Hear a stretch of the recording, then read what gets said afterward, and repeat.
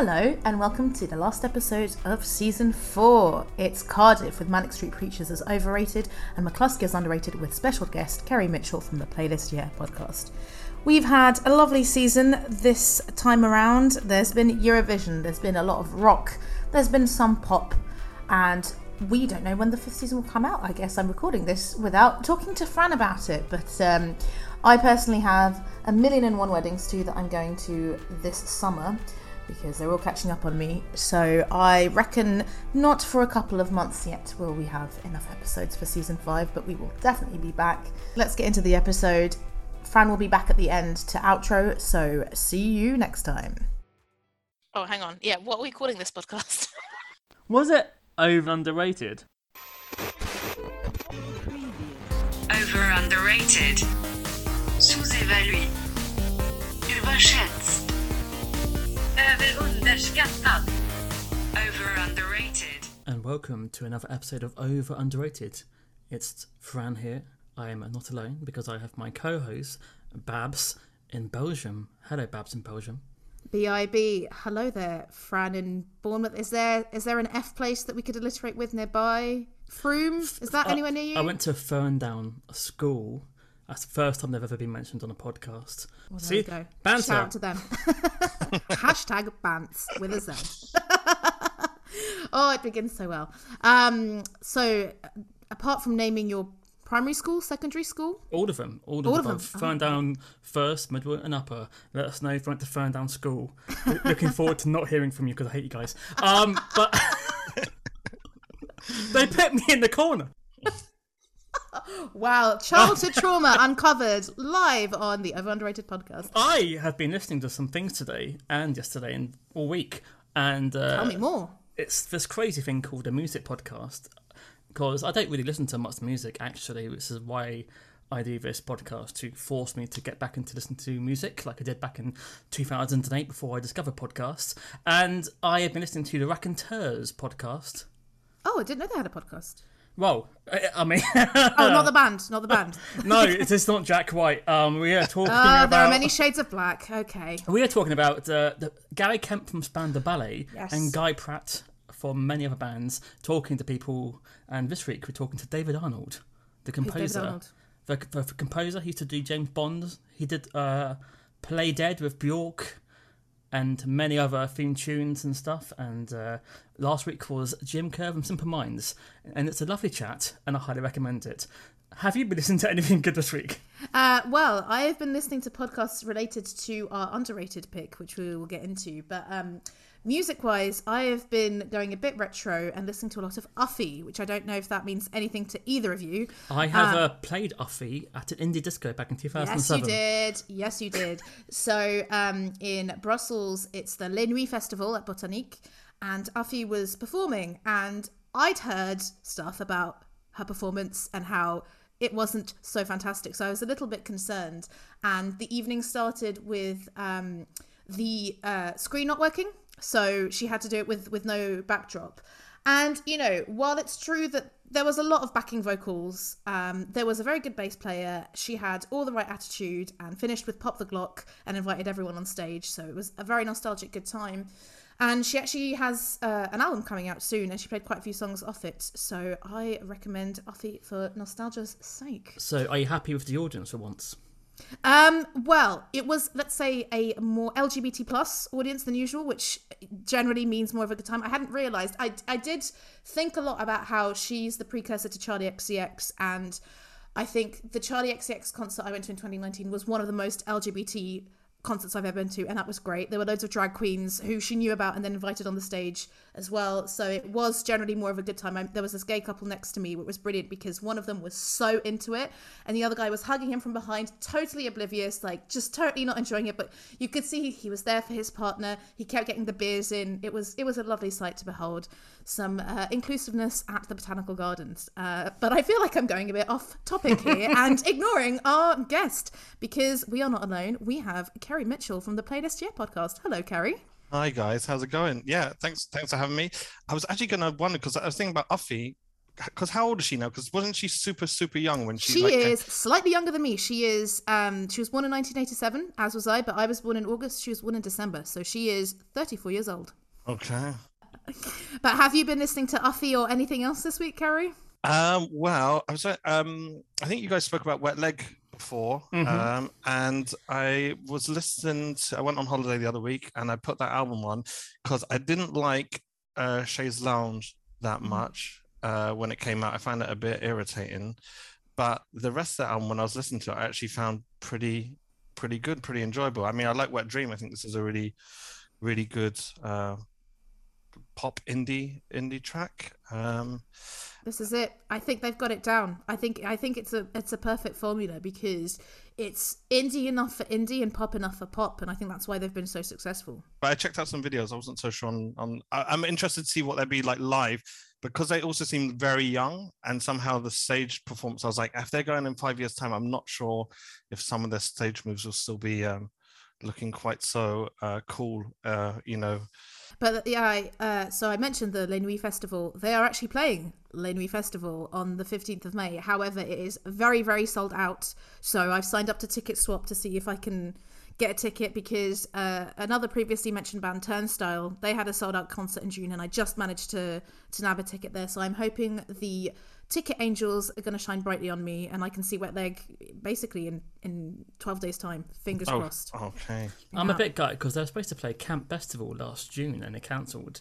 And I could be that person who could say, oh yeah, I saw Wet Leg like in 2021 before you guys heard of him, but sadly, I will probably never see them again. Like, I feel like I'm very close because Botanique is a very small venue. So for this festival, they erect a stage outside, but it's, I would say, tops 500 people. So I would really, really like to see them in that atmosphere. Even though I do think that because they are very trendy, it is going to be full of insufferable hipsters. So I'm going to have to elbow my way to the front. So actually, I went to I went to see Idols the other day in Berlin, and that was the audience was pretty good. But I have been to, like, how should I put it? So I've been in Berlin since 2009. When I first came, I came from Cardiff, which was quite an indie city, and then coming into what is quite a heavily electronic and especially techno at this point, which was, I'm still arguing, isn't a type of music which I've necessarily grown to like love so much. So I remember going to some like rock or like indie kind of gigs, and the audiences were okay. But I've seen better ones, if I'm honest. But I have actually seen some very, very, very niche ones. And talking about my underrated acts today, I did see his band after that in Berlin, and the audience there was really, really good. But it kind of felt like they were a bit starved of that kind of music, possibly, when I was there. So you're not much of a Scooter fan, Kerry? Not even. Saying that, I have seen Scooter live in Berlin. Oh, wow. Amazing.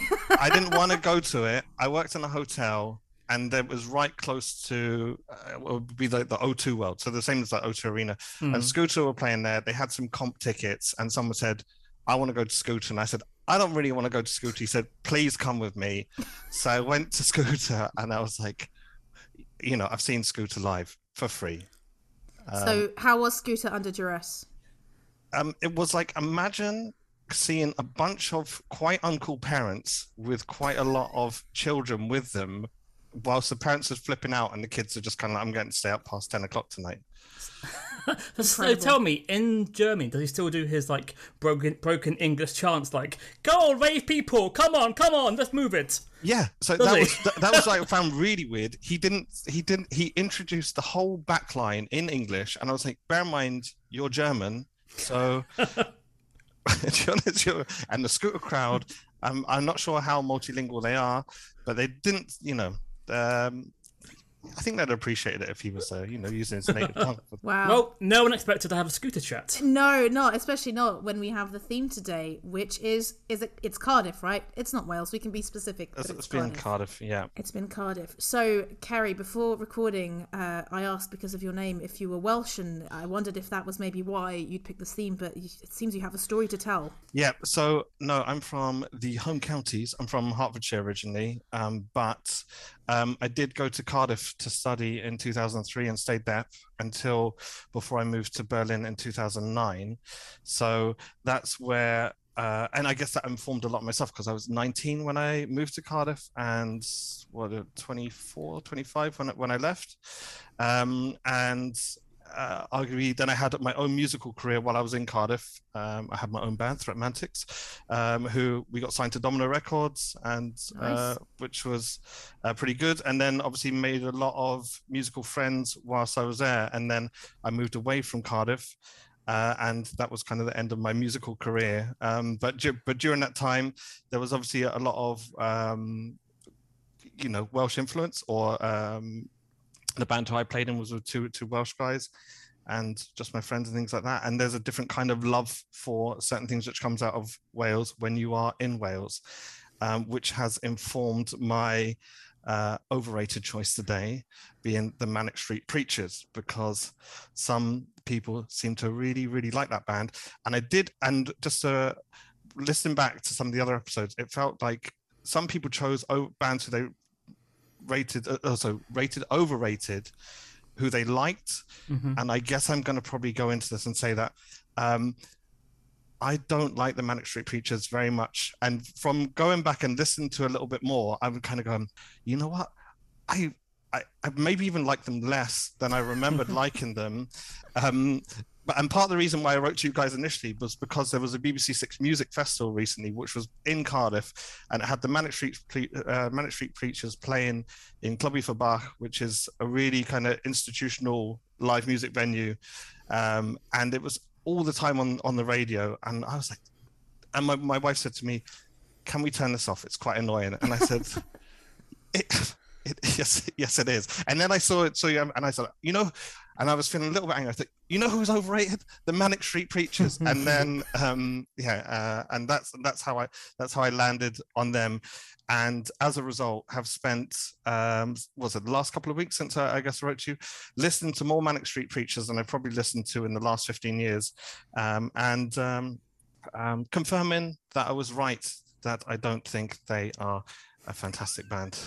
I love how I feel like we've become a service for people who want to rant about bands that they hate or bands that they love, because just before this podcast I didn't even read out the message, but I was saying to Fran that this guy who's just connected with me sent me like a long treatise on bands he thinks are overrated and underrated without me even asking, and I fucking love it. I love it. So okay, very good. It's nice to have the passion, but I wonder if we can persuade you. Who knows what's going to happen?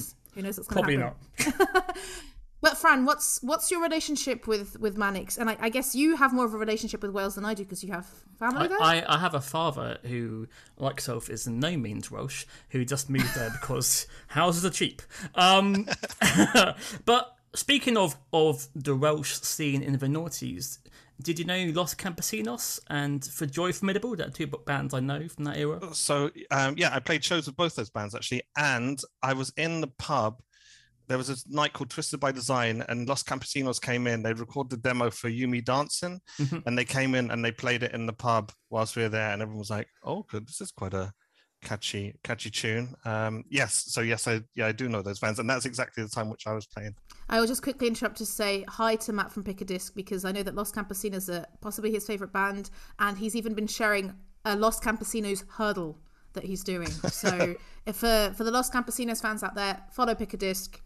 Get your Los Campesinos quota. And when you heard that song, did you think, this will be a big Xbox advert track in the future? What should I say?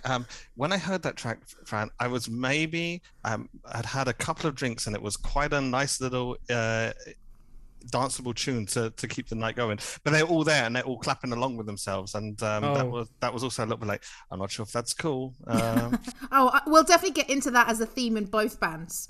Thinking about how great your band is, for sure. Okay, but regarding the Manic Street Preachers, I am aware of them. I am of the era. I was around the 90s. I remember seeing them in Smash Hits magazine in the early 90s and being a bit scared of the name and the balaclavas they wore, and ignoring them for a while whilst I listened to Do the Bartman on tape. And then I think they got a track on the second album, which may have been on Game On. the theme tune for like a TV show. And then I didn't know them at all until they brought out Design for Life, and obviously that became a massive Britpop hit. I've never been a massive fan. I think I own that album, Everything Must Go, and I was then disappointed by the next 3 or 4 albums, and then in the last 20 years they probably do maybe 2 singles per album I like. But I will say I've seen them live at festivals and they are a decent live act. But yeah, I'm not like an avid Manix fan, and there are many avid Manix fans who, with feather boas on, probably listening to this, hopefully. Babs? Yeah, so being a bit younger than you, Fran, my exposure to the Manix was If You Tolerate This, Then Your Children Will Be Next. That was the first one, and the creepy music video that freaked me the fuck out because I was 11 years old. And yeah, it's been interesting because coming into this, I'm like, for sure Manix are overrated. Again, one of those bands where the fans are just frothing at the mouth about how great they are, and I'm like, really? I mean, you've got to hand it to them. They've been together for bloody ages, and they've been together 35 years and have 14 studio albums. So, I mean, hats off for that. But they are undeniably huge. They've got 1.49 million monthly listeners. I think, kind of analysing them a bit more, I think what confuses me about the Manix is I can understand why their image and their politics is, intriguing, especially in the time that they came out.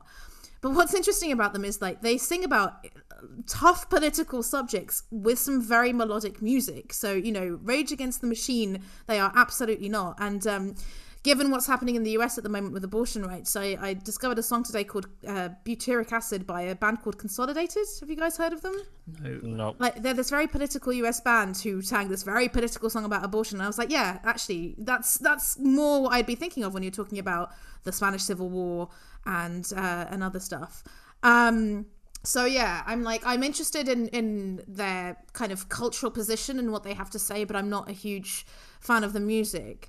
And I just, reading into them a bit more, I think they're a bit of a, I'm going to get crucified. They're a bit of a poser band. I feel like they have this swagger and arrogance about them. I only found out actually on the podcast what Fran said, that they wanted to be bigger than Guns N' Roses, which is again seems at odds with their kind of. But I wonder, is that the band or is that just Nicky Wire?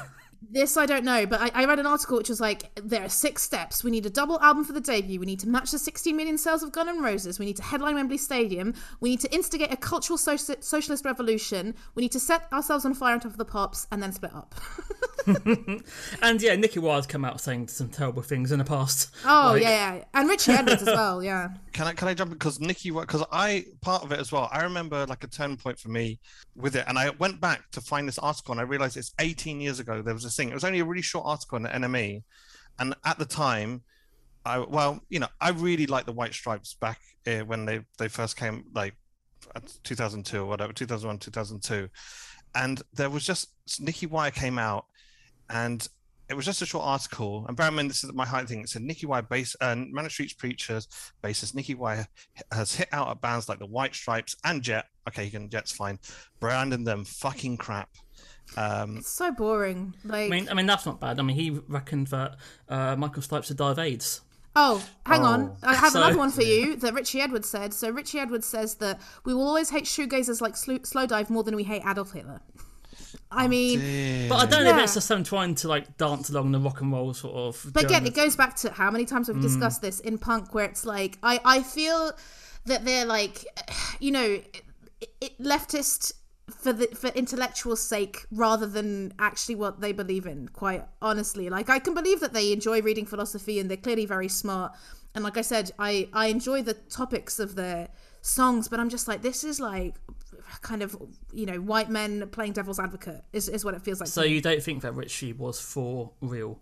Well, that's a good point, well made. I mean, that was a good response, but I think there's a lot of I don't know, maybe not toxic masculinity, but they're not as kind of, I feel, radical as they think they are. And I'd forgotten about this, but James Dean Bradfield a while ago said, it actually worries me that I still like being in a really blokey environment. I always get bored of the company of women really quickly, which I just really, wow. really. When did he say that?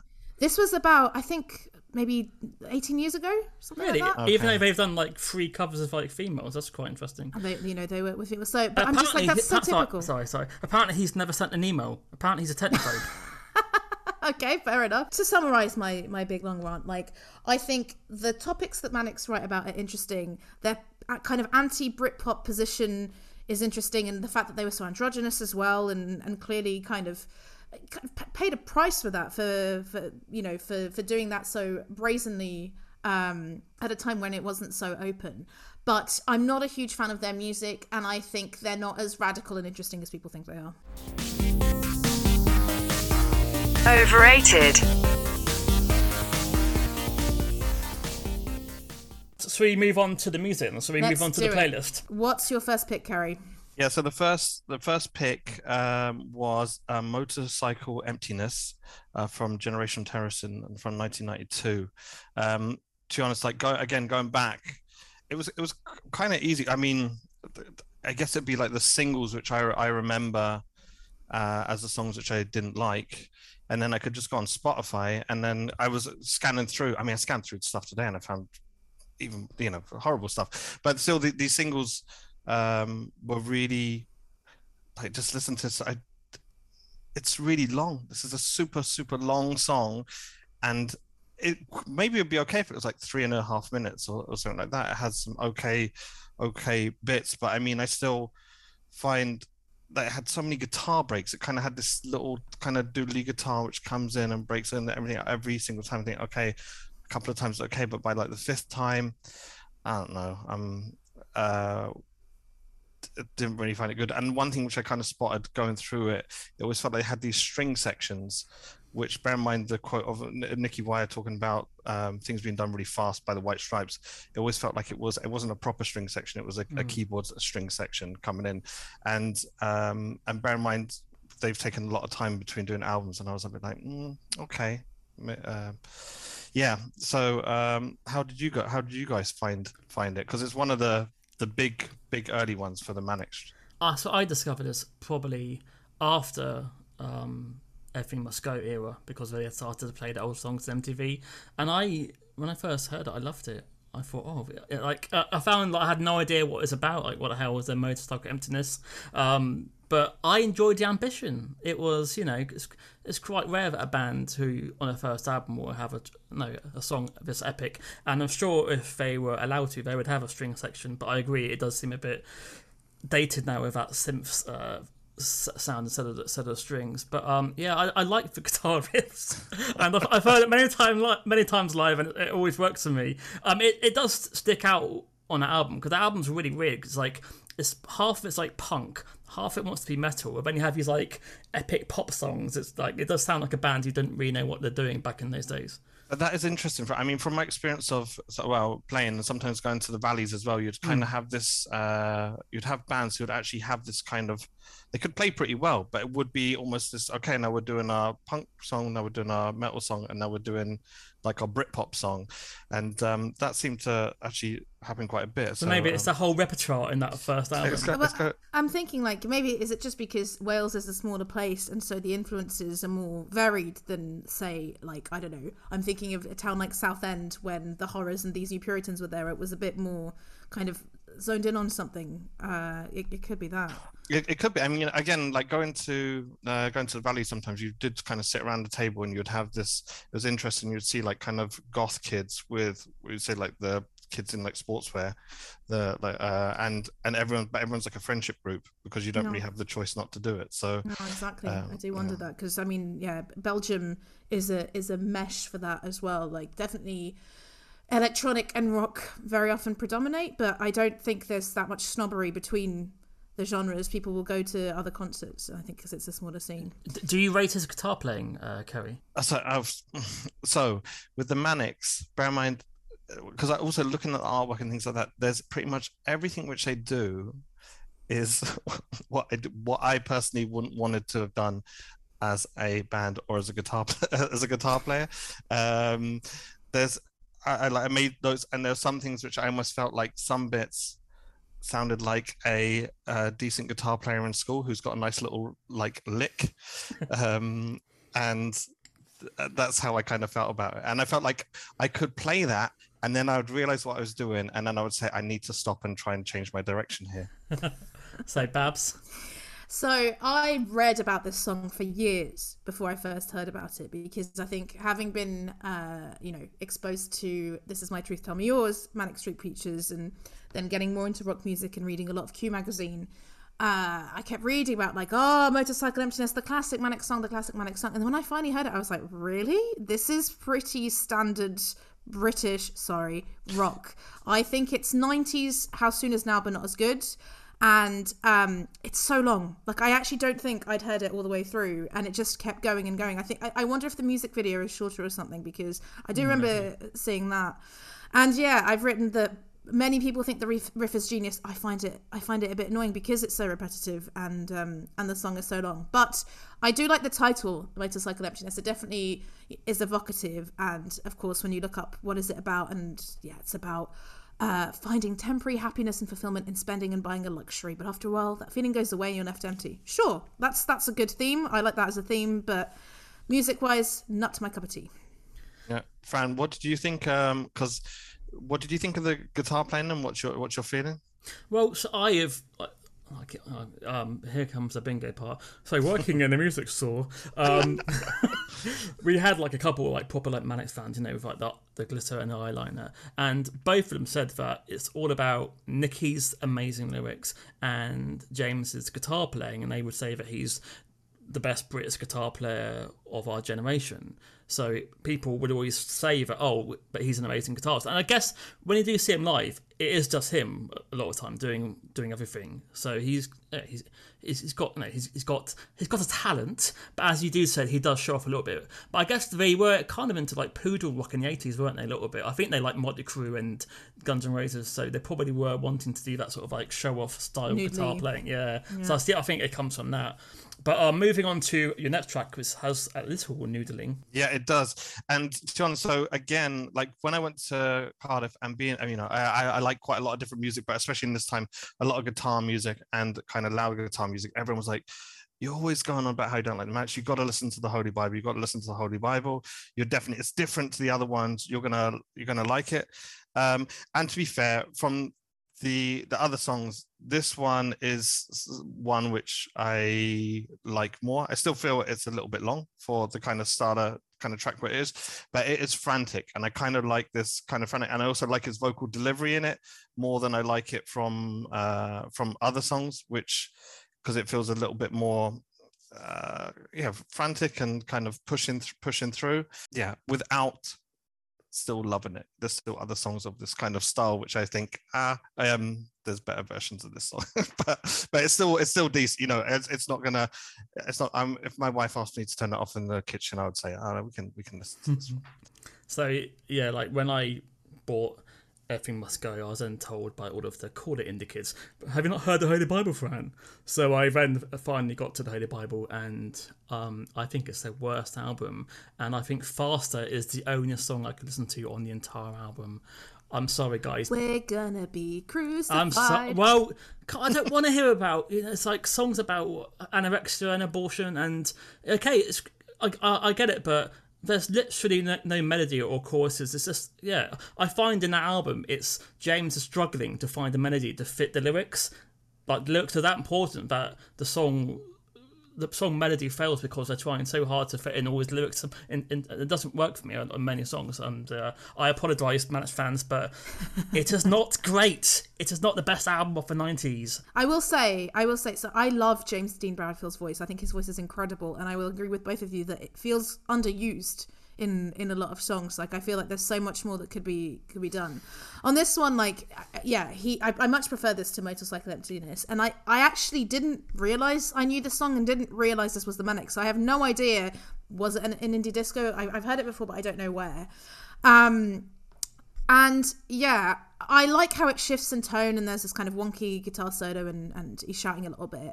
But yeah, I didn't feel the need to listen to it more than twice, just to kind of get a handle, and I'm like, okay, I'm done. That's it. But the chorus is great. I am stronger than Mensa, Miller and Mailer. I spat out Plath and Pinter. I am all the things that you regret. A truth that washes that learn how to spell. I mean, that is catchy, but what is not it? enough. What is it about, Noah? What Yes, is Fran. What Yes. is it about? Yes. So it's about Genius says it is a definite explanation of how notorious lyricist Richie Edwards lived his life among a judgmental society. Fran.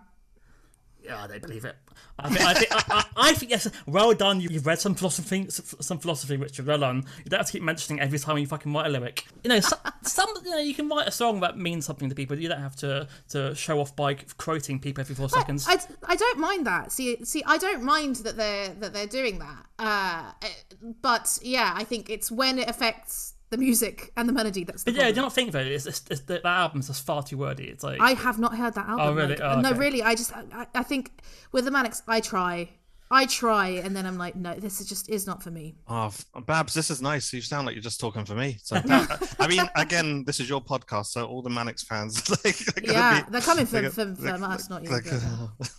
their next track. Design for Life. It doesn't start particularly well for me, and that kind of continues into being like getting more and more close to 10 off the whole way through. It kind of goes, and then it has a chorus, which I guess like this, I can understand why it's going to hook people in. For me, it's like, and because I guess it's in my head, and that's what I kind of remember with like things from the Max. But it actually, again, just left me more irritated than, and that was growing up, and that's probably as a teenager when I would have first heard it. When's it from? Like 96. 96. So yeah, I'd have been like 12, maybe like between 12 and 14, I guess, when I'm like hearing it, like, so. I get why I get this, like why it's kind of got big, especially in like Radio 1 and UK kind of like radio play or something like that. But again, it's another song which I kind of just carried on the theme of being like, oh yeah, I remember why I wasn't so much into this band. On a night out in Cardiff, is this track always played at like midnight for people to sing along to? Well, yeah, there would be this, and there would be Super Furry Animals would also get quite a bit of play, but I quite enjoyed the Super Furry Animals, so yeah. but is the song about like, you know, this isn't a working class? I think it life, is. You know, so it's quite ironic when you then have people going, "Yay, who are drunk?" So yeah, I love this. But isn't he saying life is more than just getting drunk on the weekends? Well, yeah.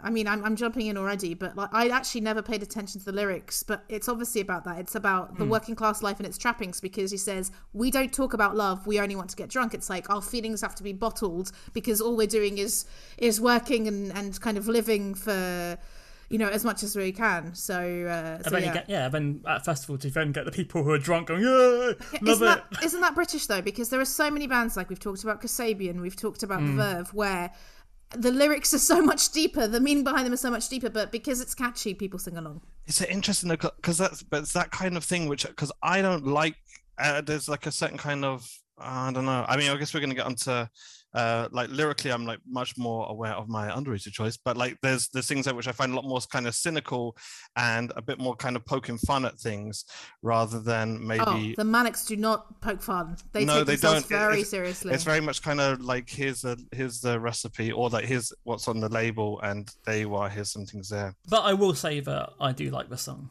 I've heard it many times, and yes, it's got the chorus is mediocre for, I guess, it's a typical sort of like punchier chorus, but it does work. And when you go to like a festival and everyone sings along, it's a nice moment. And occasionally people put their arms around you, whether you want it or not. Pre-COVID. Yeah, I'm gonna have to distance myself from you here, Kerry, and totally agree with Fran. I bloody love this song. I think it's absolutely genius, and I also really dislike the strings on Motorcycle Emptiness. I think they're beautiful. The rhythm guitar accompanying them as well. The drums keep it all going, and the fact that it ends with just the drums, I think gives it this kind of like, I don't know, it builds and then it stops and you're left a bit bereft afterwards. It's often a song that, you know, in the right mood makes me cry, honestly, because the way it builds, especially the last chorus where the strings go up. So, for me, not a song to prove that they're overrated. I wish there were more songs like this. But do we know which song kept it off from #1 spot? Oh, can you give us clues? Yeah, come on. So what? Hang on. Babs. Let's just have a look here. So what are we talking about? We're talking 1998. 96. It's a solo artist of a different genre, and he spent a lot of his time inside. Solo artist of Inside? a different genre who's went to prison. Adam Rickett. Snow Informer. No, he's English. Not Adam Rickett. He is from the same city as Kasabian. Leicester. Who's from Leicester? Who is from Leicester? So, You lied to me. oh, Mark Morrison. Mark Morrison. Oh, well, no wonder he kept him that. Oh, that's a banger. That's a banger. That is a Wow. banger. That is a banger. Mannix must have been livid. What are you talking about? He was saying about the big issues there. But I'll just finish for this. So what I think is quite nice. So they were invited to open the Cardiff Central Library, and there's a plaque inscribed with the opening lyrics. And apparently, a male voice choir performed a version of the song, and Nicky Wire described it as spine tingling. That sounds lovely. I'm much more on board with this kind of Mannix. What's your next pick, Kerry? All right, so what do I have up here? If you tolerate this, your children will be next from This Is My Truth. So This Is My Truth, Tell Me Yours from 1998. Kind of similar feeling really to the last song. I don't feel like I'm doing a very good job of selling these. And if I can just not really talk about the song, but I can talk about the album artwork for this. This is another example of why the Mannix were not one of my favorite bands, because looking at this doesn't want to make me play in a band at all. Some guys on a beach in some baggy white things looking up at the thing. I don't know what it is. Bear in mind the hard topics which we're talking about here.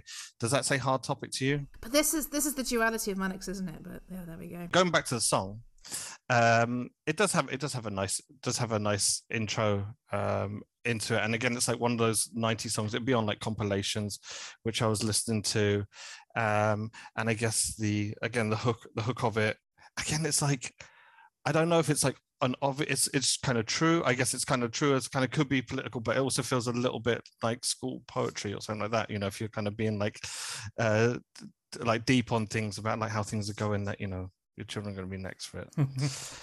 Yeah, I remember like this having the Top of the Pops premiere back in those days when that was a thing, when people cared about music videos, and being really excited and then like watching it thinking, oh right, what the fuck is that? And yeah, it's I have no idea how this became a number 1 single. I guess just on the strength of the last album.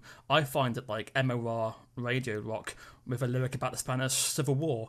I've never gotten the song. I find it really boring.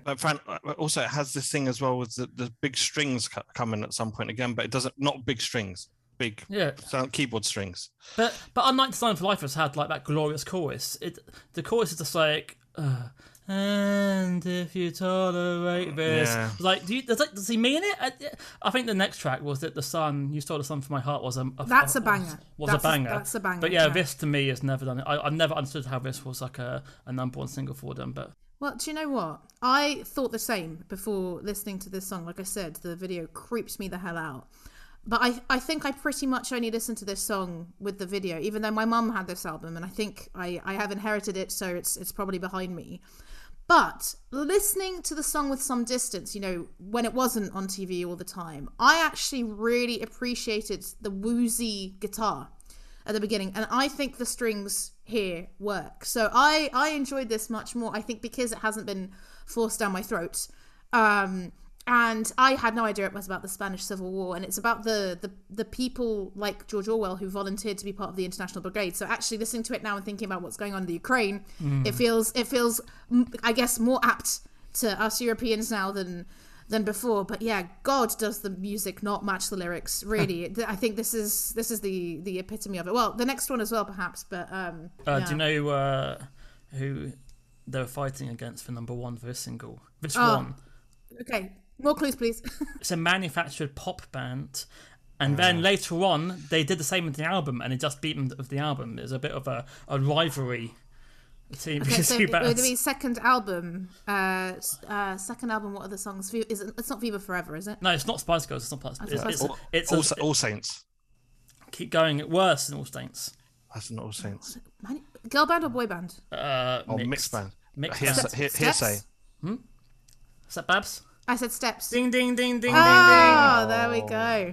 5, Wow. 6, 7, 8. Yes. My boots scooting, baby. Them and the Steps had a rivalry for the single and the album. Oh, Who's I going to love get it. to number 1? H I love versus it. Nicky Wire. And look, they're both still around. And so H is also a Welshman. He is. he's also a Welshman. Who occasionally gets mixed up with the wrong Ian Watkins. But yeah, what's your final Manic song, Carrie? What I was kind of aware of when I was giving you, I was kind of very much in the 90s there. So I thought I need to try and go through, try and find something which is more modern.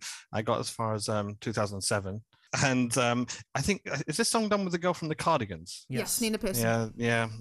You know, the Cardigans had some quite okay songs. And then there was this, which I just made a note, School Band. That was, again, the kind of vibe which I kind of felt a little bit with the interplay between the two of them. I still know that James E. Bradfield, I think he's done stuff more recently with Gweno, who's this Welsh language singer who I think is really good, actually. So I was almost a bit disappointed when I was looking at it thinking, oh, really? Okay, but again, that's kind of the institution of the Manics in Wales with other Welsh artists. So again, it's just a song which, I mean, for the size of them, it's a song which could get some radio play, but it's not fantastic. Yeah, I'm back on board, Carrie. I think this song is so fucking annoying. It really annoyed me when it came out, and it's not enough, it really annoys me. And analysing it as well, they are both people with great voices, and they don't harmonise at all. They're just singing the same line. Like, what a wasted opportunity. I would say, yeah, what surprised me is because I thought, oh gosh, have the Manics done a straightforward love song? Haha, of course they haven't. Apparently it was taken from the actual last line of a suicide note of a friend of somebody we knew really well, which gives a different edge to the song because there are lyrics that said, like, I could have seen for miles and miles, I could have made you feel alive, I could have placed us in exile, I could have shown you how to cry. So again, there's this like amazing regret offset by this big melody, which is interesting, I guess. Not many people are doing that, but yeah, not for me. Fran? Hello. So this was after two kind of albums which didn't get great sales, and I this is when I think Nicky came back saying that we want to be the biggest band in the UK again. So I wonder this is why they wrote probably the poppiest single to date. I wonder if there's no harmony so that he could sing it live, because they do this live and James does both vocals. I mean, So I wonder. track, mate. And Like, then you get Nicky Wire doing his cameo line randomly. But I don't hate this. I mean, I guess I like pop music a bit more than most people. But it's got a simple hook.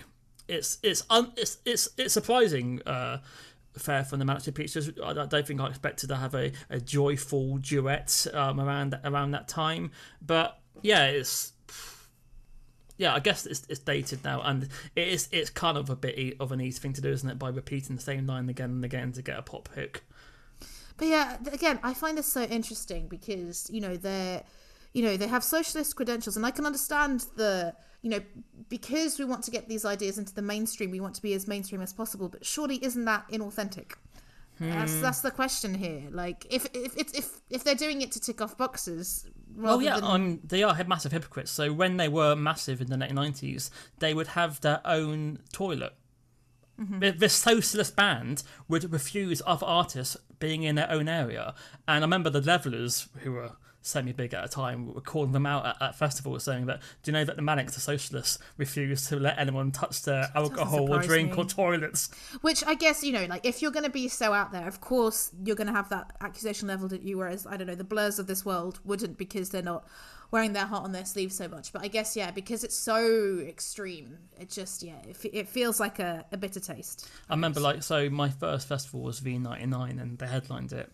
And one of the saddest things I've ever seen in my life was at the end of the gig, Nicky ran on stage to try and kick over his PA system, and it just wobbled. And after three attempts, he walked off. And it was just, oh god, rock and roll, Nick Wire. Oh, that's so good. Oh, that's so good. It wasn't exactly Jimi Hendrix smashing his guitar, really. Yeah, no. But perhaps I still find it interesting, like what you're saying, kind of like lyrically though, with it, because I still everything's it's kind of dim with stuff, but there's an element of, I guess, I don't know. I like things which are a bit kind of subversive, or kind of like not necessarily saying exactly what it is on the tin, Yeah. and I'm kind of getting that a lot, autobiographical, or like kind of reading stuff and kind of then repackaging it in your own kind of way. Okay, I guess a lot of people do that, and I think you said on other ones, I don't care too much about lyrics. But then still, like, again, coming into this and thinking, oh, I should actually have a little bit further look into what they're doing there, and just thinking, I don't know if I'm not sure how much I really appreciate any of it. But yeah. So I mean, Kerry, I think we know what you think of the Manics. It sounds like putting this place together just solidified your opinion of them being overrated. Yeah. What can I say? Fran? They're halfway between both, so like they probably have 2 good albums and then enough to feel a best of, but they don't deserve to. Like back in the late 90s, I kind of was a bit sick of them around that time, and they're like headlining like the Cardiff Millennium Stadium, so they were a stadium act, and it's kind of weird being a stadium act, we're also having those lyrics about socialism and everything, and being a punk band, but at the same time having £100 tickets to go and see them at the Cardiff Stadium and having a private toilet. Yeah, exactly. So I think, going on this playlist, definitely. I mean, like Kerry, I feel like you picked 5 of their biggest songs, and I love Design for Life, and I reevaluated If You Tolerate This, but I actually had no idea that they had so many albums. I can't believe there isn't an amazing 5-track playlist out there. Maybe there's not more than that, and I would, despite that, I would still consider them as overrated, especially, I mean, again, it's kind of the fans, but I think that there's a quote from Caitlin Moran that I didn't include, because she said, we didn't even talk about Richie Edwards' disappearance, right, which, to be honest, I didn't really know about, but I didn't realise that he'd been spotted afterwards and stuff like that, and maybe he did really disappear. But Caitlin Moran said that he became a core celeb among depressives, alcoholics, anorexics, and self-mutilators because he was the first person in the public eye to talk openly about these subjects. Not with a swaggering bravado and a subtext of, oh, look how tortured and cool I am, but with humility, sense, and often bleak humour. Which maybe you wouldn't agree with, but I was like, okay, like, again, maybe what he stood for, and maybe, in total opposition to Britpop, that's why so many people love them. Do you know that they still give royalties to him? They give a quarter of the royalties still to Richie and account in his name. Yeah, which is, it's really sad. It's really sad. But there we go. Let's not finish on that note. But I do agree. Yeah, I mean, I can find 5 songs of Everything Must Go, which would be better than most songs on this playlist. So you can find. They do have some great tracks. You Stole the Sun from My Heart and Tsunami as well. I really like as well, and that's the strings that they're most beautiful. But honestly, I feel like any other album in any other direction I've gone in, I have found nothing else that I like. Well, they've even recently they've kind of gone a bit more electronic, and I think they've got a song called like Walk Berlin or something, which has got like some new wave. So they are still trying to do different things. They are dabbling. I guess. Unlike a lot of bands from that era. Yeah, well, I guess there's some bands from that era, like Ocean Colour Scene. It's the same Ocean Colour Scene album again. So they are trying to push it a little bit. Yeah, I don't know. I mean, I dipped in a bit today, but I just came across Nicky Wire doing some like demo covers, and I was like, well, oh dear, I wish I didn't do that. But I do think, going back to Richie, I do think you made a very good point there, Babs. So I would definitely agree with that. What he stood for, right? Yeah, exactly. This kind of thing. And that was something else. But again, I still think when he disappeared, I was like too young to really take that on board, what that was, Yeah, and I think the For Real thing, that was quite a stunt, and it kind of, I feel like it almost doesn't matter what the motivation was, because it's just like it is there in blood, sweat, and tears. Like that is definitely them not being posers in any sense of the word. But yeah, I guess it's surprising how he only featured, was it the first 3 albums? First 3 albums, and then he wrote the lyrics to the 4th album. Yeah, and how they managed to carry on and keep that essence. That is really impressive. But and I will mention that we haven't mentioned Sean Moore. So hi, Sean. Hi, Sean. I was reading about, like, he's really into, is it motorbikes or something? Like, his Wikipedia page was very. It was very funny because it was like, so Simon Price wrote that Sean Moore is quite possibly the only person in rock who doesn't take the Manics seriously. And he has a strong interest in motoring. There we go. And he plays a mean trumpet. Listen, we may think they're overrated, but we come with the hashtag facts. Hello, this is a promo for a podcast about a playlist. Yeah. Yeah, it's called Playlist. Yeah. My name's Mike Lash, former actor, former comedian, former creative, former cool dude. This is... Kerry Mitchell, former musician, former art student, current cool dude. We've created a playlist, a fucking brilliant playlist. The best playlist ever, to the point where we spoke to each other about how good the playlist is, and that we wanted to be the people at a party who's putting on the music and only putting on a few seconds of the music before changing the song, because everyone loves those guys at a party. That's us. So each week we have a guest and they have to choose one song to define them as a human person. One song for me, Mike Lash, to sing right after. And then, because Mike is not the best person in his family, we've incorporated his mum to give her insight into each song, which will maybe help the guest to define themselves as a person. But really, we probably shouldn't get bogged down in the format of the podcast. It's really heavily edited, so it's not actually that boring. It's quite short, so I really think you'll like it. Kerry's kids are home, so it's probably the end of this promo. It is. What was it? www.playlistshare.com. And available wherever you get your podcasts. Underrated. To your underrated pick, Kerry, who do we have? On the flip side, one of my least favorite bands, probably one of my favorite bands, which is McCluskey. And before I went to university, back in the days of living in home counties, getting XFM, I remember hearing some McCluskey on the radio. I didn't really know, which led me to buy a album. And then I went off to uni to Cardiff. And I just assumed McCluskey was an American band. And then I got to Cardiff in 2003. And then I listened to them in my dorm. And then that was like 2004. And I was like, oh, McCluskey are playing in Cardiff. I should go see that band. But then I didn't go see them. And they broke up in January 2004. And then I found out where I actually studied. I think just after I started, like maybe in the Freshers Week, they played there, and the guy who was in the old band with, he saw them. He said, "Yeah, it was really great, but we were going out." So I watched the first 15 minutes and then left, and it was like one of the last gigs in Cardiff. So yeah, so that was how I kind of discovered McCluskey, and then really kind of got into them. But Andrew Falkus, who is the lead singer in them, also had another band after that, which was Future of the Left, who I did see a lot in Cardiff and saw them in Berlin. And I really, especially, the first couple of albums from Future of the Left, I really, really liked, and it definitely felt like a continuation when I went back and started back cataloguing the McCluskey albums, which I had as well. And yeah, so that is me on McCluskey. Were you guys aware of them, or and how did you find it?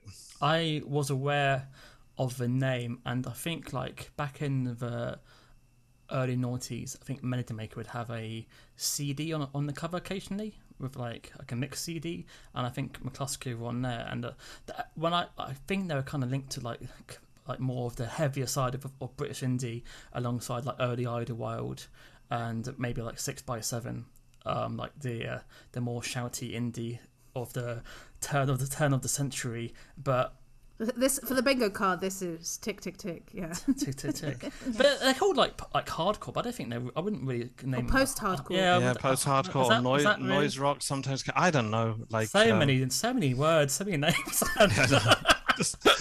They're a three-piece guitar band. Like, you know, I mean, I knew the name of, and then on your playlist, I didn't recognise any songs. But when I did some further deeping, I thought, oh yeah, here we go. There was one song that I recognised. But yeah, they're not a band who I own anything of at all. Babs.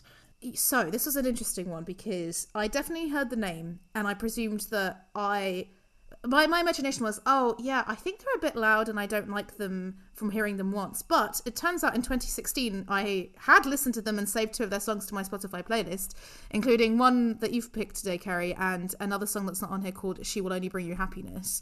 I had no idea they were from Wales. I had no idea that Andrew Falkous was also in Future of the Left. I had no idea that he was Christian Fitness, that James Acaster covered in the Perfect Sounds book and the podcast, and he even interviewed him as well. So I was like, oh my god, like this guy is linked to so many different parts of British music that I did know about, but I hadn't realised it. And I listened to the songs that I saved, and I was like, oh yeah, this is really good. How have I not known about this? But yeah, they only have 51,000 monthly listeners. I wondered how big they were outside Wales, especially given that they worked with Steve Albini on two of the 3 albums. So yeah, I was really surprised that they were, music aside, I was really surprised that they weren't bigger than they were, given their reputation and given who they worked with. So I came in, ready to listen. Are they as passionate about being Welsh as, say, the Manics, or did they not mention it? No, well, so the thing, Falco, he's from Newcastle. And then I'm not sure, because then they've had like I'm not sure where the bass player John was from. And then they changed the drum. I think the drum was originally Welsh, and then they changed it for this guy Jack, who also plays in Future of the Left now. And I think he's from Portsmouth. So okay. Yeah, I knew Future of the Left. I knew a couple of songs, and I was surprised. I had no idea they're linked. He sings differently in Future of the Left. Does he change the style? Future of the Left, even. Yeah, I guess. Less abrasive, maybe. Yeah, so I think he always thought McCluskey was a more simple band from like some interviews which I heard than McCluskey than Future of the Left.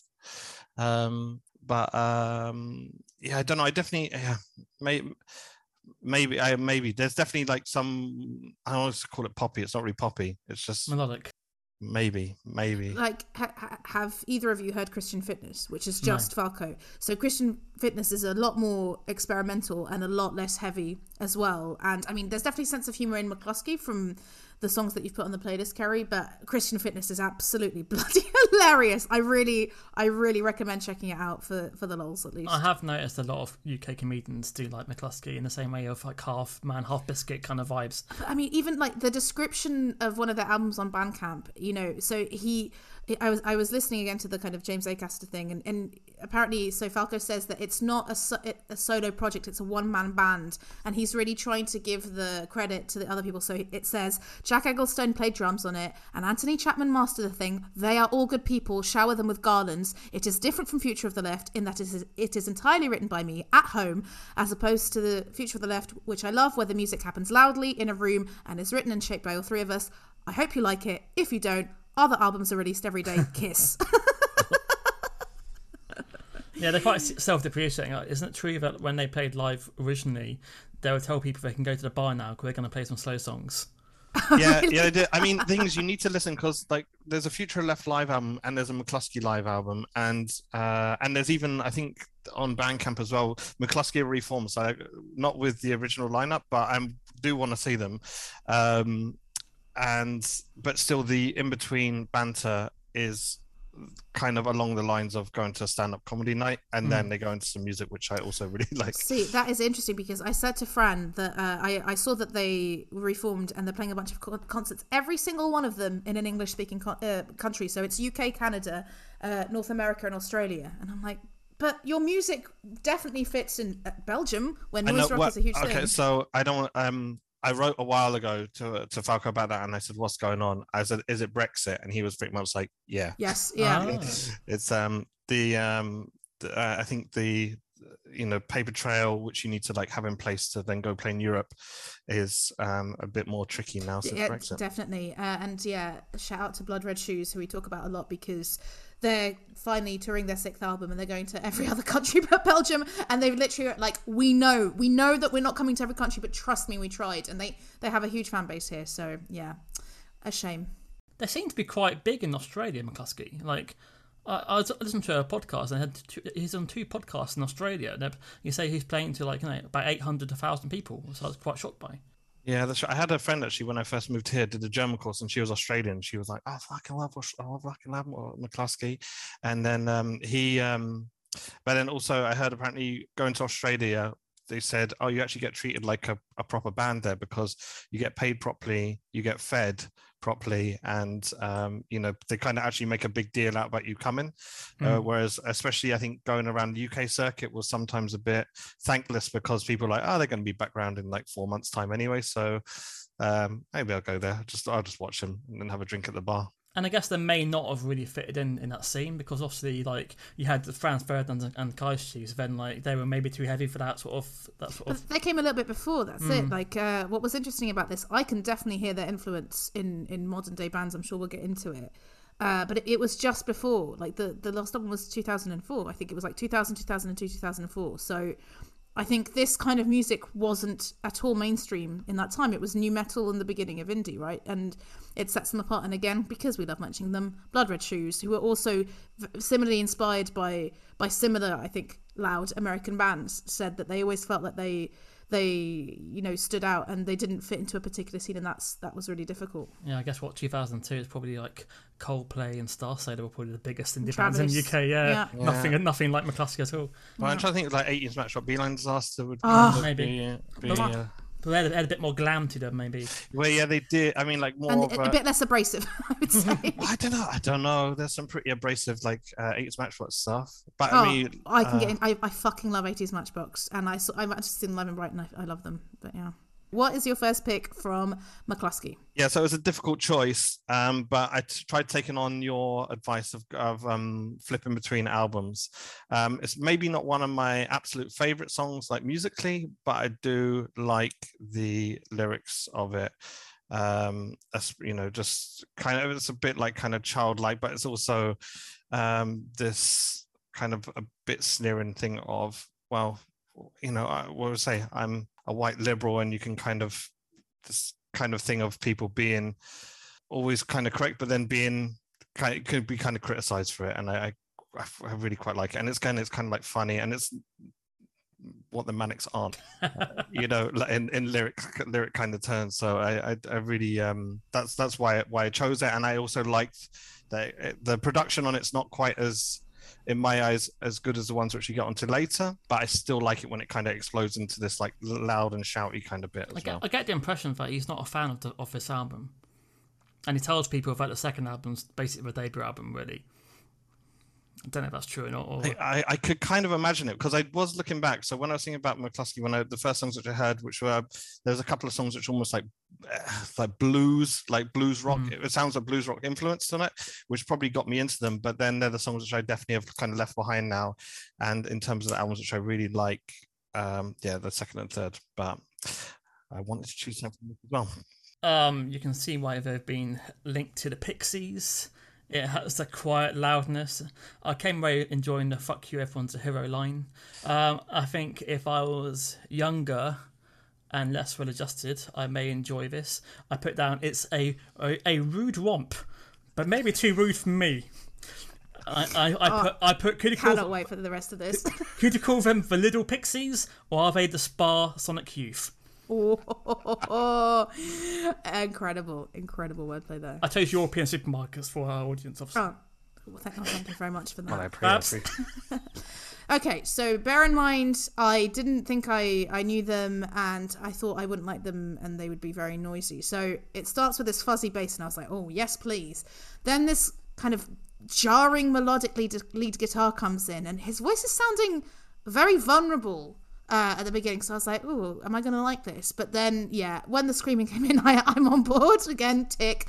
And I stayed on board for the rest of the song. I enjoyed the unpredictability. I enjoyed it even more on the second listen when I knew it was going to be all over the place. And I was not expecting this sound because. I read Pixies a lot, but I feel like the quiet bits where there's minimal accompaniment, I'm almost hearing like Prince Hon Dance School or Help She Can't Swim, those like very minimalistic indie bands where it's kind of two vocalists and like one instrument. And I was like, how do they do that? How can they give off that vibe, and yet also have these absolutely insane guitars, and it somehow works. But I can't really interpret the lyrics, but I did write down "Save me, Alta Vista. They've got cauliflower ears." Yeah, I have to say, I think because this is things so fan. I'm old enough to know better, but I still do enjoy "Fuck You" because everyone's a hero. Because I know enough people who I think, oh yeah, all right, it's a nice emo you wrote there. Saving nothing. Do you have any of her lyrics tattooed yet at all, Kerry? I don't have any tattoos, and that's not because I'm against tattoos. It's just I'm just always concerned because of the thing, fan. I'm saying that now as a 38-year-old. I'm thinking, yeah, it's really good to have "Fuck You" because everyone's a hero, and then maybe I'm going to turn 40 in a couple of years, and I'll be looking at thinking maybe henna. You're right, actually. Yeah. You didn't. Well, henna tattoos, of course. For the festival season, lovely. What's the next pick? So yeah, the next pick is "Without MSG, I Am Nothing" from The Difference Between Me and You from 2004, and that's the last time which they did, which wasn't as critically acclaimed as the McCluskey Do Dallas, the one before that.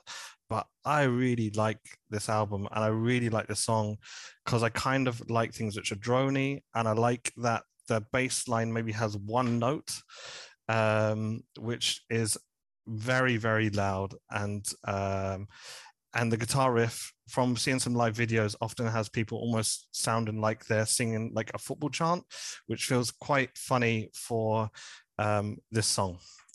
Yeah. I thought that maybe the guitar could be high in the mix. Like, it's very bass heavy. You can barely hear the guitar a lot of the time. No such thing. It's repetitive. It's got some yelping. I thought the chorus is singing "Everywhere I Look, a Dog Mess," but yeah, it's not really for me. Unfortunately, it's not my kind of thing.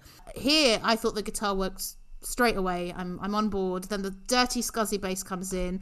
I like the do-do-dos. I really like the singers singing over each other in the "Everywhere I Look, it's a darkness." And again, I'm just in awe of how their voices almost sound whimsical. I don't understand how they do it. I don't understand how they manage to have that atmosphere and yet have those absolutely mental guitars. And when I was listening to these songs, I'm like, I absolutely need to watch like live versions of this to see. So there's a few songs of them performing at Dingwalls in 2019, and yeah, the crowd are singing along, and I was like, oh, can you imagine? Oh, and actually, I forgot to mention this, but when I was doing research and I found out that they're doing this tour in 2022, the comments were absolutely hilarious on this Stereogum article, and I just want to read out two of them. So this guy said, "Now I'm in my late 30s, I've very much become a hang in the back / balcony guy at shows. However, I'm having a hard time imagining a scenario where I don't lose my shit once the set starts."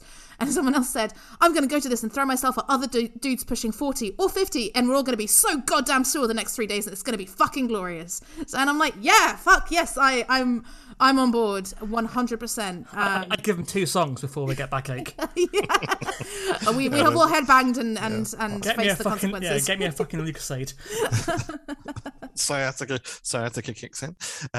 Do they sound quite different live? Because obviously the bassist has now changed. So actually interesting from those Dingwall shows, because I saw those as well, and that's where the live albums come from, like this renewed lineup, and I really like those new I really like the sound of those live recordings a lot. And I think my next choice, I think I might even prefer that recording sound to the actual album version. Yeah, so going into the next song, which is "You Should Be Ashamed, Seamus," which is probably, I would actually put it up there as one of my favorite songs of all time. I think Pressure. No, just because, and I rate that on based off the fact that I still enjoy listening to it, and I've probably been listening to that song for 18 years now, or 17, 18 years, and I still like that song. And every time it comes on, I think I still really like this song because I know what it's kind of coming into. And that Dingwall show, hearing it, it has like these layers. So the riff kind of starts, then it kind of goes from this kind of picking into then strumming, and then the bass explodes into it doing the same thing, and it's just rough. And then the lyrics come in, and the lyrics are kind of spiteful and really so this are just really kind of nasty, and again moving away from what the Manics were, with being a little bit label on the tin what it is. This is a bit more kind of feels like personal snidiness towards things, and I can relate to that. So yeah, Falco says he loves the song live because it means he can breathe for a while, because he says he struggles singing these days. He has to like take different herbal drinks, and he's happy that he only had to sing 3/4 of the set because his voice can't handle it. So this is his favourite song to play live. But yeah, I put down here Steve Albini, the bass line's infectious. It's got a great guitar line to match, and I put here, this reminds me of 6x7 a lot. It's similar vibe. I've not heard of 6x7. Who They had, are they? was it 6x7? They had that album because they had like American Beer, but that was very, very different. That was like You've got I guess you got to eat junk to be drunk. Yeah. Their first album is quite similar to this. Then over the years they brought in more synths. But yeah, I think we probably like the first album, Babs 6x7. Good to know. Good to know. Yeah, from Nottingham. But yeah, it's got a menacing finish, and I reckon it'd be fucking brilliant to see live. Yeah, I love this. Obviously, a very different beginning. I thought the beginning was basically like a simpler Aerials by System of a Down, with just that very simple guitar, you know, and like Aerials by System of a Down launches into something completely different and heavier. And yeah, my comments on the music are very similar. You know, everything comes in, one by one, and you're like, yes, and then it goes absolutely mad and disjointed in the chorus. And I really like the speed, you know, how it speeds up and then slows down, and when it slows down in the verses, like you said, Fran, it feels so menacing because you know what's coming, and it feels very exciting. And yeah, the lyrics are, I would say, for this season, ding ding ding, middle class boredom, because it's, what's the point of leaving home when you own it? What's the point of doing it yourself when it looks so shit that these kids can't even feed themselves? What's the point of losing weight if it won't lose you? Born in Cardiff, raised by wolves, and died on his fucking ass. Wow. Like, what's the next track? Next track is and this one was one which I actually replaced another song with, because I took it from McCluskeyism, which was a compilation album which had like a lot of B-sides and C-sides on, and I was then looking to do something which wasn't just kind of I guess like smash you guys the whole time, and go for something which was a little bit different tempo. So it's a Hymn for New Cars, and it's a song which there's a lot of the B-sides and C-sides which I like, but I always enjoyed this one as well. I think it's got really nice production, especially on the drum has a really nice snap on it, and it's really simple, but I think it's cool, and it has. Again, going back to the Manics, what I found annoying with those kind of, when I was saying about the guitar bits there, where I thought, I could noodle some bits there, then I thought this had this kind of guitar solo at the end, which kind of kept going up, which I just quite enjoyed. And I really enjoyed the phrases, show me your gashes, and you run them over in the stolen Volkswagen. So this is the B-side, yeah? It's not an album track, or... Yeah, exactly. It's not from one of the three albums, and this is just from the compilation thing. So I guess it's one of the B-sides or C-sides. This is my third favourite track. Babs? Okay. Yeah, this is probably my least favourite track, because, firstly, again, I'm not really a proper musician, but it sounded too loose. Like, I almost felt like the bits where it's just his voice, bass and drums are almost not in time. Maybe that's on purpose. It's quieter than the other songs, and I think because I was expecting it to build to something, I felt like it didn't, and therefore it feels a bit unfinished. But Bring Me the Heads of My Former Opponents is an incredibly strong opening. I enjoyed the fact that it was in 6/8, and once again I have absolutely no idea what the hell this is about, apart from stolen Volkswagens and show me your gashes. But I, where there were music videos, I tried to find them. So I didn't actually realize this was a B-side or a C-side. The only video I found for this song was a video where it's just a very slow zoom in on cats. I don't know. Yeah, I've seen that, yeah. Yeah, and I was just like, okay, and the comments were brilliant, because someone said, I love McCluskey, I love cats, this is perfect, cats take melancholy away a little, still the song fucks me up, show me your gashes. And then someone else just commented, McCluskey, and I was like, incredible. But yeah. So, obviously being from the noughties, did they not have many music videos? Because obviously most bands did back in those days. I don't know. I saw, because I actually had a look as well, and it's over the years I kind of actually had a look. And to be honest, it's one of the things which they had some music videos. I think Next Track had a music video. She'll Only Bring You Happiness had a music video, which looked, to be honest, quite uncomfortable for them to like, you know, they maybe looked like they had to do a little bit of acting, didn't look like they were that comfortable with it. And even the one where it's kind of playing live in the next choice also doesn't look like they're the most comfortable, probably like miming along to what they're playing. Yeah, there wasn't many videos around, which is maybe one of the reasons why they didn't get more traction. Maybe if you have, you know, a good video, get on something. To your last track. Yeah, so here then I was going with, I think it's quite often the show closer at a McCluskey night.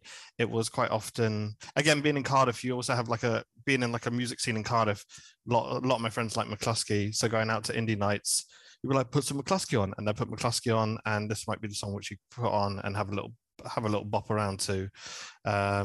At the end of the night, which is To Hell with Good Intentions, which I also felt was quite a nice last track as we close the podcast. Beautiful, lovely. Yeah, this is a song that I knew when I heard it, because I remember the line, "Our band's better than your band. We've got more songs." Whatever.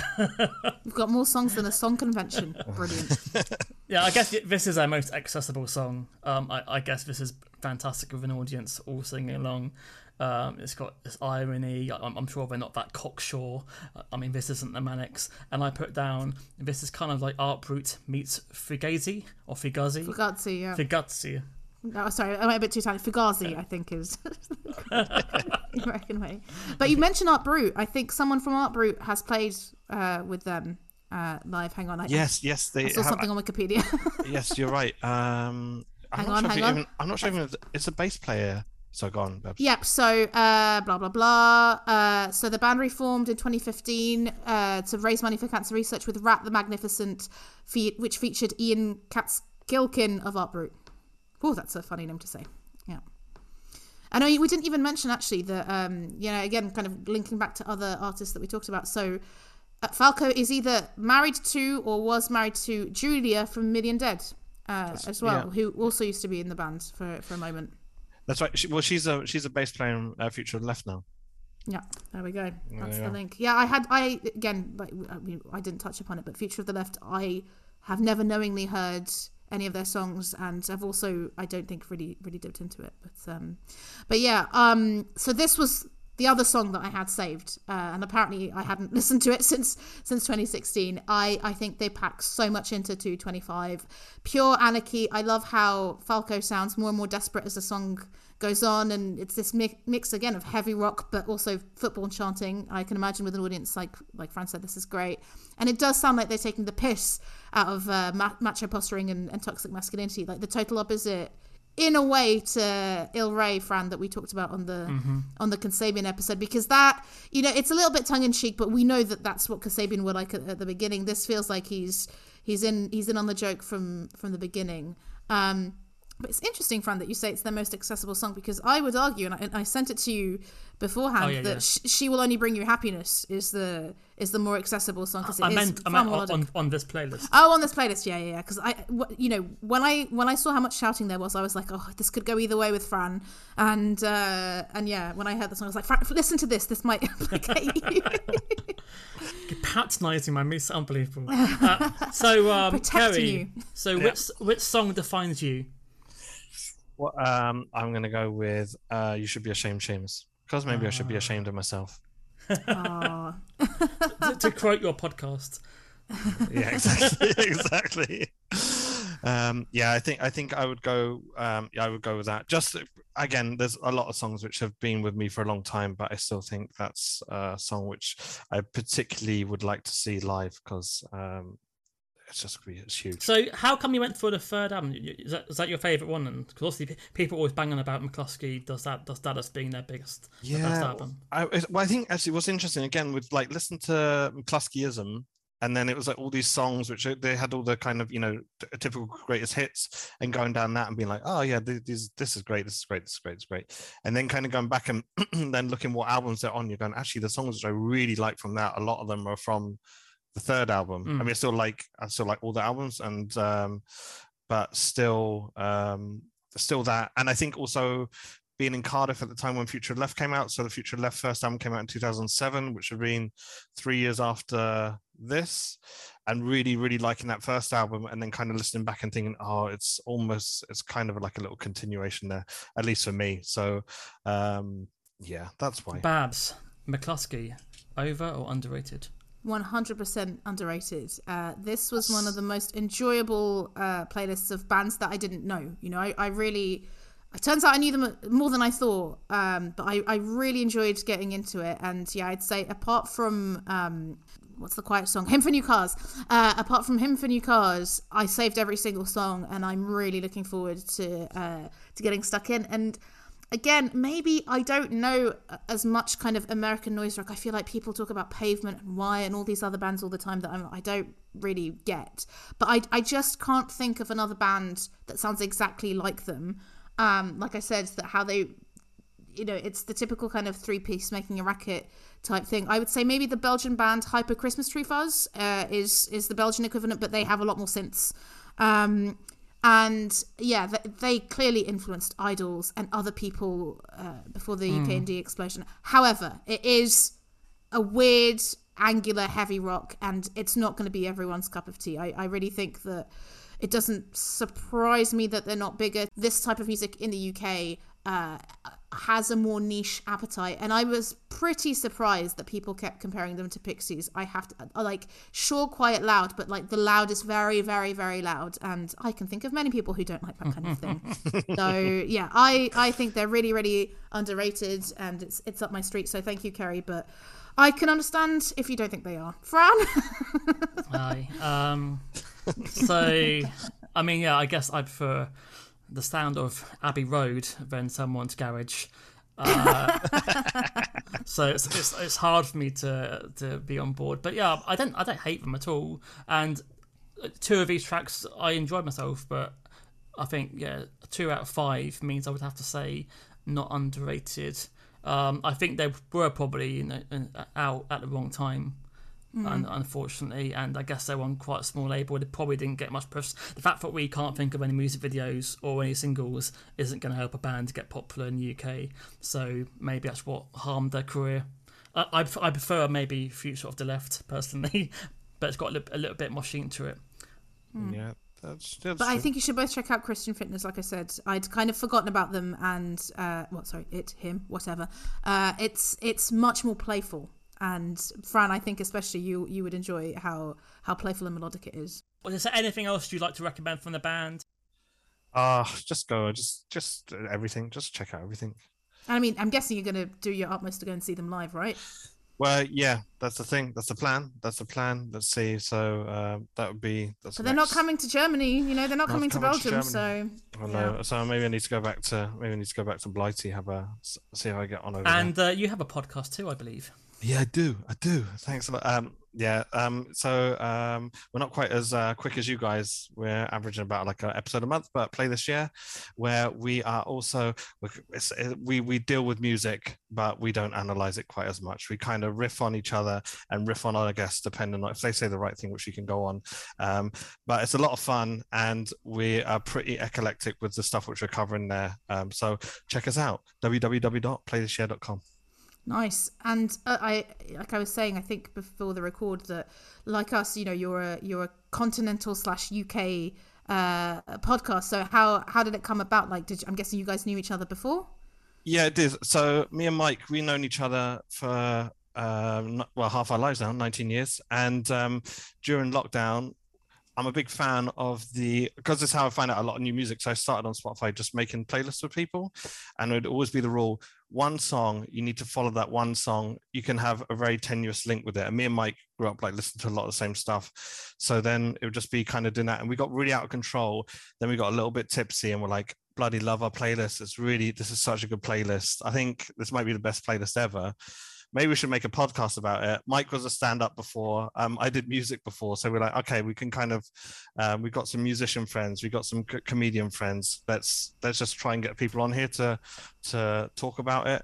And let's get your mum involved as well. So I got my dad involved as well. So there we go. More in common. Are we ripping each other off? Yeah. So that's how we got into it. And I guess maybe a bit like you guys, it kind of got a little bit obsessive, and it's just a lot of fun to start doing it. So, and I think both of you are on our guest wish playlist. We have our guest wishes there. So as we work our way down, I guess I'm going to be like bugging you guys if you want to come and please do. Love going on podcasts where the pressure is off, because I'm not the host. So yeah, no. I listen to your podcast, and it does sound indeed very enjoyable and very fun. So I'm in. Fran, any final thoughts? Listen to podcasts and listen to music, and stay safe, guys. And get some tattoos of your band's favourite lyrics in henna, maybe. Babs?